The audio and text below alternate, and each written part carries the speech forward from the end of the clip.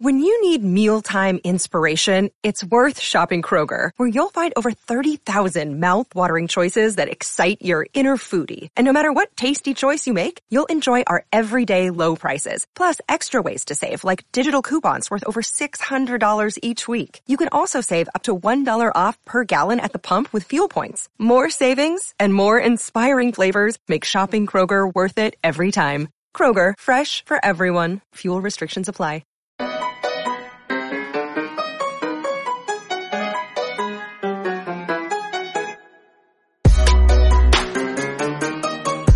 And welcome into Poke the Bear, episode 17. I am Evan Marinovsky, alongside host Connor Ryan. Connor, how we doing? Evan, I'm doing swell. How you doing? About as good as you can be right now. Yeah.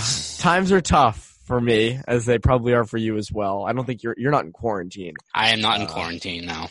I did get a test today, so I did one of those drive-through testing, which was waited a little bit, but all things considered, it was pretty seamless, and you should get tested because shit is not great out in the Commonwealth of Massachusetts right now. So If you're listening, get a test, jabroni. Get tested. I've been tested, I think, over 20 times now, and I've been negative, knock on wood, every time. I mean, this is a streak that really is unmatched. Yeah. But I will say I was most surprised by my recent negative test. I was in some ways baffled. I've been in quarantine since Friday of last week. Friday night, I was transported to the hotel here at UMass. They take in like a COVID van. It's like a big Dodge Caravan that like the middle's taken out of, and there's like a big barrier. They make you feel like you're completely just isolated. I have not been outside since. I have been in a hotel room for 6 days now, and I still have, I believe, 7 more to go or six, because I'm supposed to be out the 18th. Now, if I test positive during that time, I'm transported to a different location where there's just positive people. And everyone's just very happy. Everyone's it's just everyone's having a great time. It's big parties and everything. But in that time, I'm transported to a new place, and I have 10 days from that point. So if I test positive from here on out, I pretty much miss Thanksgiving. So that is a great, that is a great scenario. The unfortunate thing is my family has COVID right now. I've not been around my family. That's a totally different, separate case. People in my family have COVID. So it's just a mess. And it is not great. One of my roommates from college, it's funny actually. I don't mean to ramble or make this about me, but I think this is interesting, and it goes to show you how unpredictable this virus is. My mom has been the most strict social distancer, most strict mask wearer you could possibly think of. She goes out, she barely sees her friends or anything. On Halloween or the day after Halloween, she went and saw my aunt and uncle, and they were all outside. They were all in masks, distanced, and they were just talking. And my aunt and uncle tested positive a few days later. My mom is like, oh, I might as well just get tested, never know, but just make sure I feel fine. She tests positive on a few days later. And I'm like, oh my God. But nonetheless, me and one of my roommate's girlfriend tested positive. He was with her for an entire day while she was positive. He has since tested negative 4 or 5 days later. And I was with people for an hour or two who were positive, in class. So, we didn't have masks on or we usually wear masks in class, but we were on camera, so we didn't have masks. There's a picture, actually, of me and a COVID sandwich. But just have the Curb Your Enthusiasm music playing in the background. I should probably make that. That's a slow pan in as it plays and cuts to the credits. I think I should do that. That's actually a great idea. I'm going to write that down. Curb idea for TikTok. But that's how bored I am. I would do that stuff. And I've been documenting my life here in the hotel on TikTok. So if you're so inclined, go follow me over there.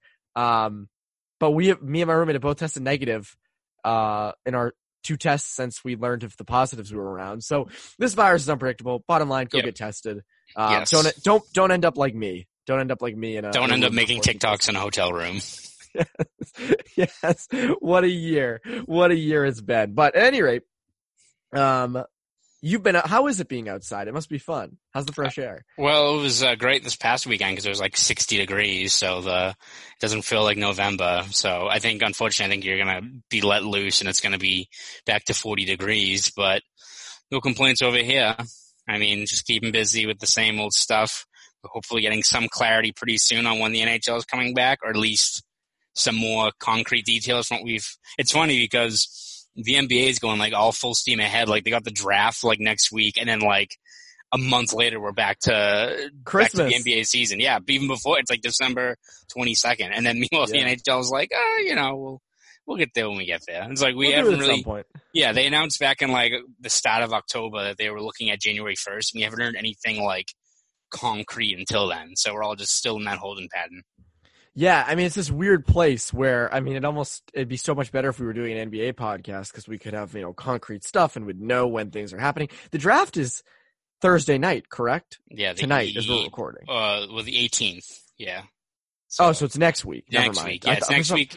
It's next week, and then free agency starts like 2 days after that. I think it's the 20th. I got so excited because I was like, oh my God, I'll have something to watch tonight. It'd be great that I have Netflix, but no, I will not. You got Xbox the Masters. I do. I'm not a golf guy, though. I'm really not a golf guy. I know. I'm not a golf guy, though. But we do have some NHL news, a little bit of NHL news. Gary Bettman came out in a meeting with the 2020 Paley International Council Summit with fellow commissioners Adam Silver and Rob Manfred, and basically said that because travel's weird, because Canada is the way it is with their restrictions, they may end up doing, 10 to 12-day bubbles with certain teams in each bubble just playing each other. And then you'd go home for a week, and then you'd go back. What are your initial reactions to this? Because, what are your initial reactions? Yeah, I mean, the NHL is definitely in a tougher spot where so much of the league is focused up in Canada, and we've talked about it before, but it seems like they're going along the same wavelength of we're probably going to have very different alignments this year. We're probably going to have an all-Canadian division. I assume the Bruins are going to be in this kind of Northeast corridor kind of thing where it's going to be a lot of games against, the Rangers, the Devils, Islanders, Flyers, all those teams. So that's not really much of a surprise. I think the writing was kind of on the wall there that we were going to have these regional-based kind of schedules. The short-term hubs, I think is what they've called it, is kind of interesting in terms of I think from the league's perspective, and especially from the players' perspective, I think the ideal situation is, all right, even if we're not going to have full arenas or even 10% full, it still would be good if they can at least do some regular, scheduling in terms of travel. Like even if it's, kind of a baseball kind of scheduling where it's like, all right, you go down to New York and you play the Rangers 3 times in a row. Different, but at least you're going from one arena to the other. You have probably safety protocols in place.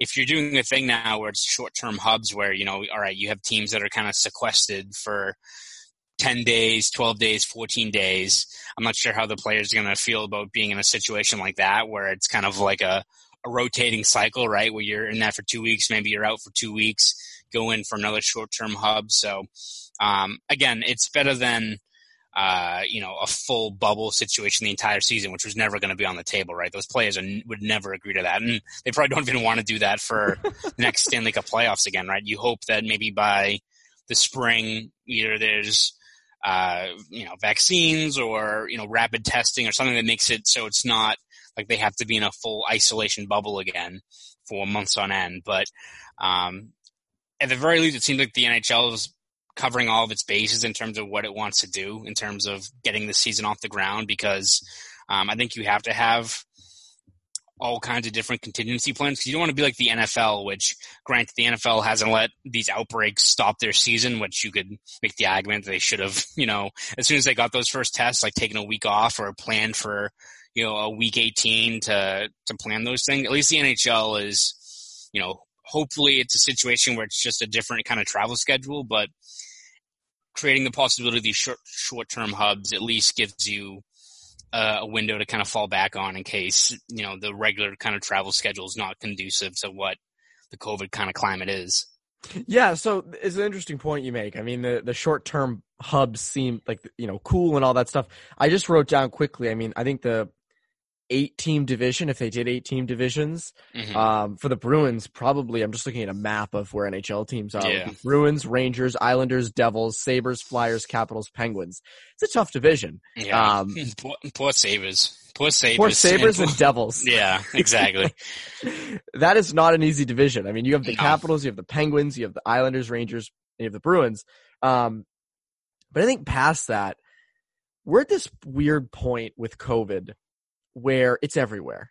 It's everywhere. And now it's the winter, where basically, during the summer there was a lull. I mean, there were still cases, obviously, but it wasn't as big of a thing. Now it's so different.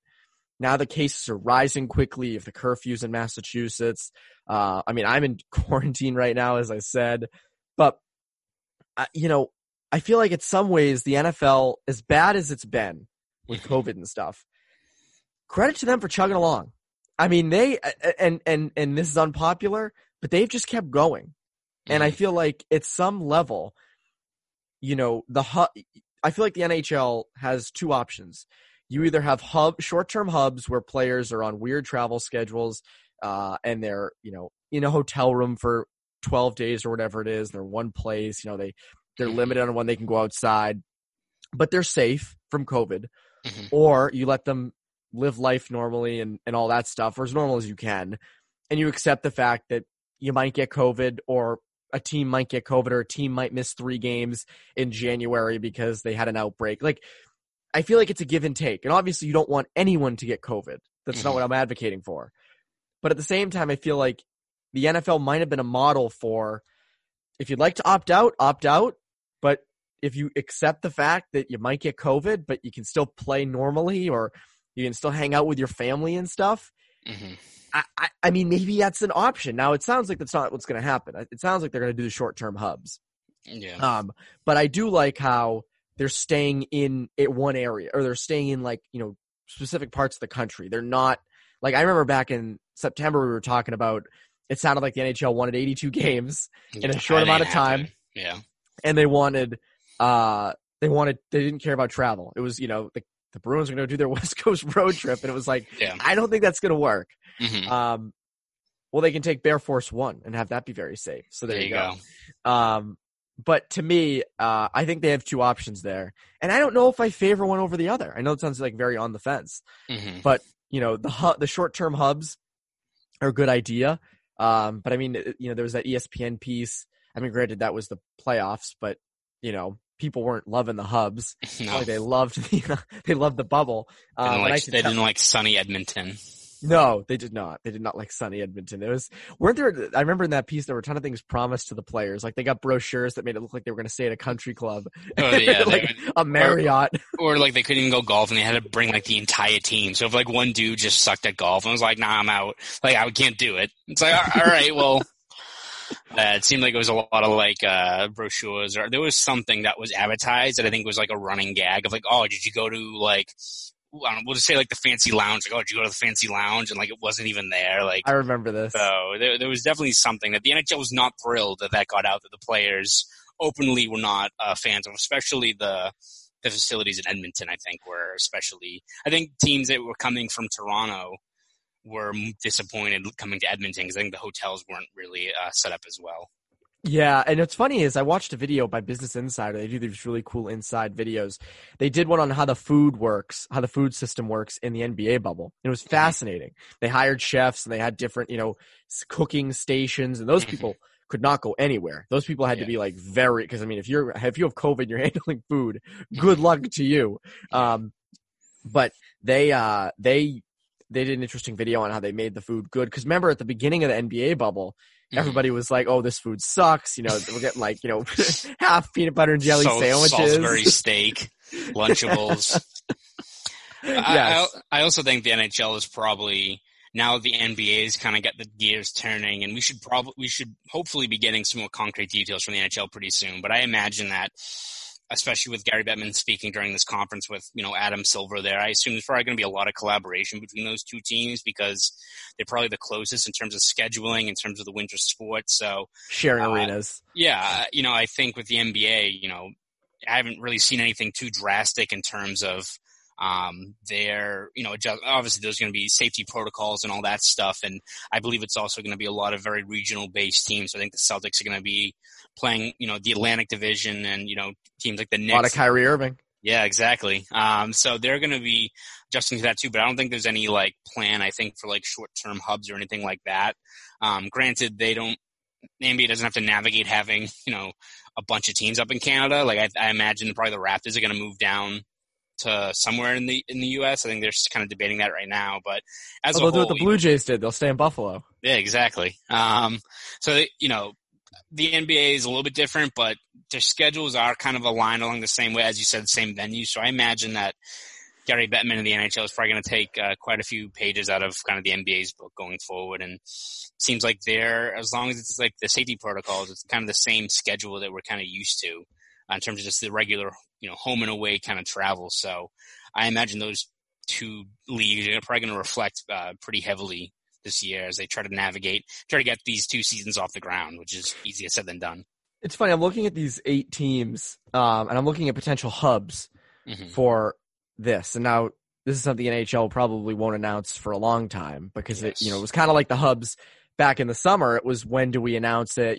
What good hubs, places that look good in June or May did not look good in August.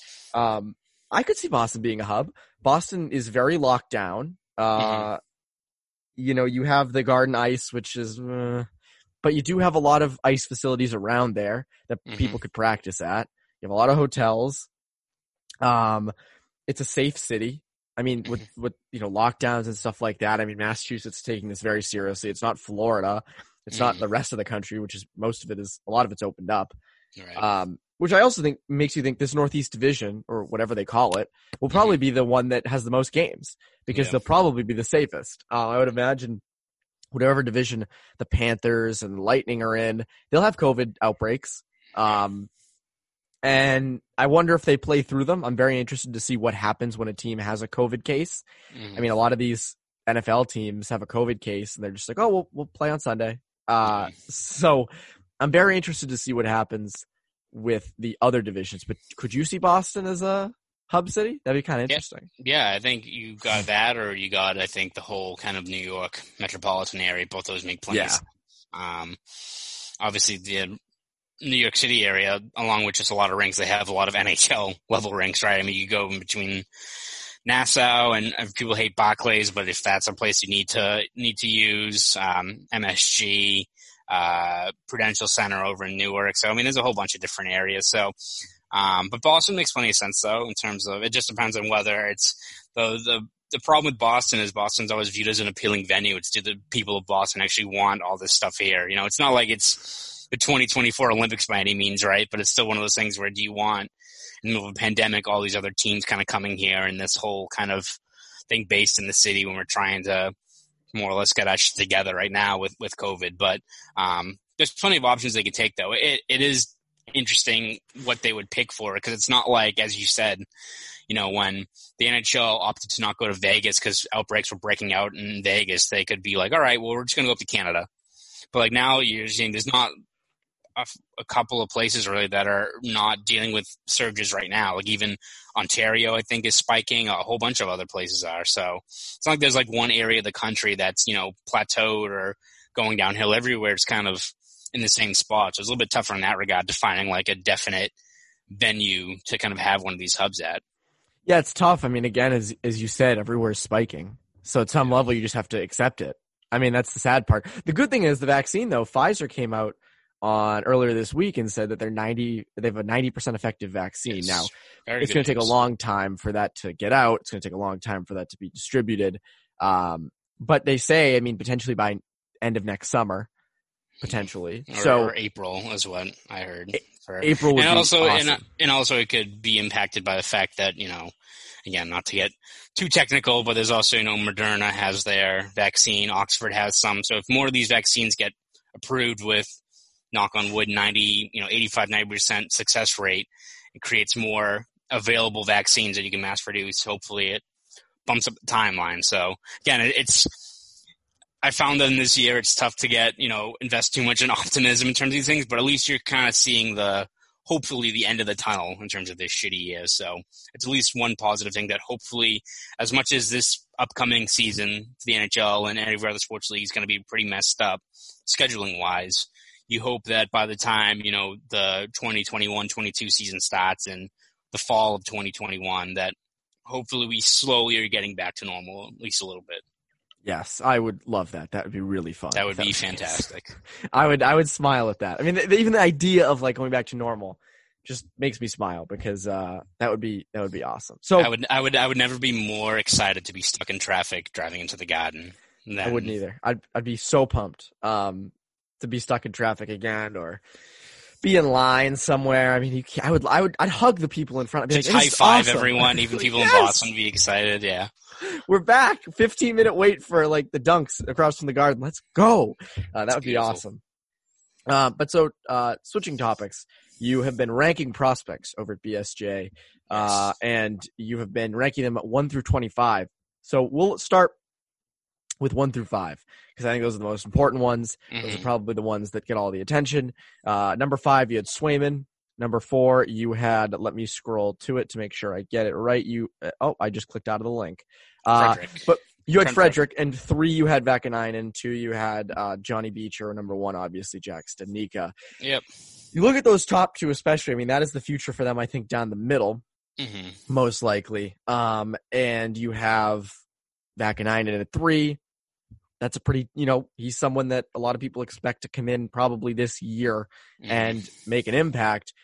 Swayman's going to take a while to develop. Frederick is probably your future down on the 3rd line or 4th line. We still really don't know why he was picked in the 1st round, but that's okay.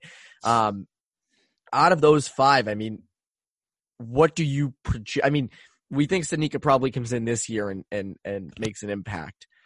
Do you think Studnicka lives up to this hype that he is the next Bergeron?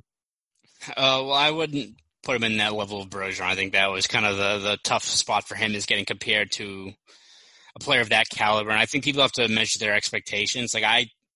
I'm always impressed when you see Studnicka out there. I think what stands out, obviously, the skill, the speed, all that stuff's great. It's what makes it easy for people to retweet videos of him or stuff. People get excited about kind of the skill he brings, the fact that he's got top 6 potential. What stands out to me, though, whenever I watch Studnicka play is even though he's still 15, 20 pounds lighter than what he should be up at the NHL level, for a guy with all that skill, he's still not afraid to bring the puck into grade A ice, even if he's going to get the shit knocked out of him. He's always kind of behind the net. He's, chasing after loose pucks, making something happen.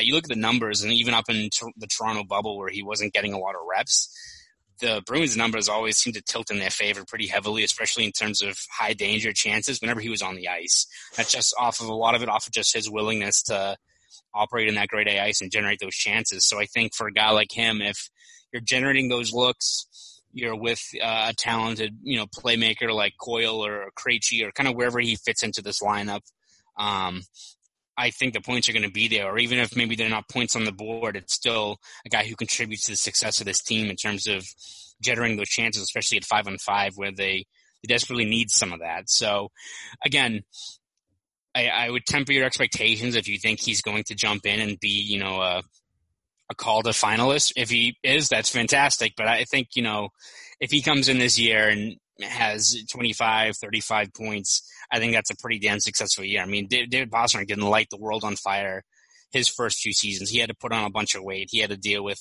kind of that. And they're not really totally similar players, in terms of how they kind of go about their game. But if Studnicka can develop eventually down the road, 3-4 years down the road as a top 6 center, then I think that kind of fits along with what his kind of projections are.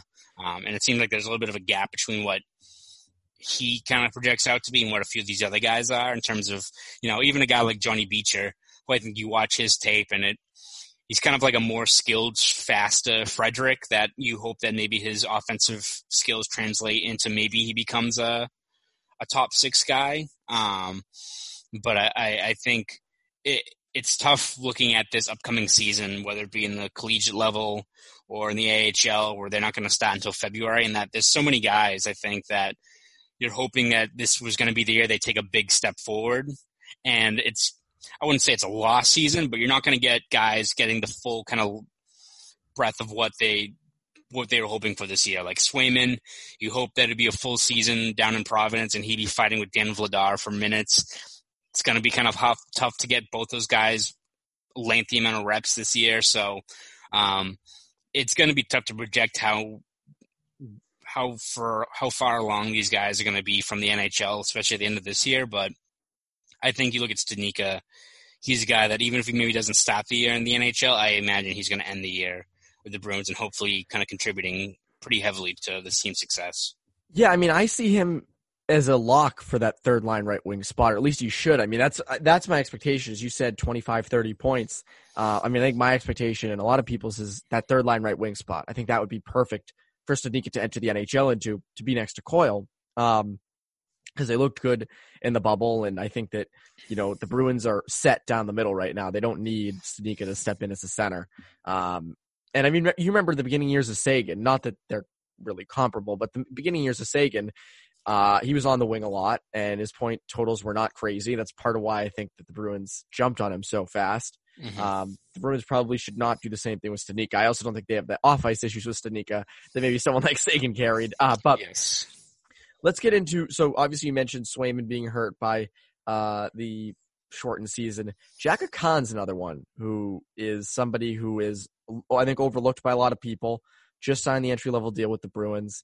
How is he going to be impacted by this sort of shortened season, and what do you sort of see for him being the plan going forward? Yeah, I think Jack Ahcan's a guy who is definitely probably the most, I wouldn't say overlooked because he's just signed in March. He's a college free agent. But I think if you're looking for a guy who probably doesn't need a ton of seasoning at the AHL level before he could potentially be a contributor, I think he's a guy who he was ranked 7 in our list just because he hasn't seen a game up in the pro ranks yet. But you look at his game, and he's 23 years old.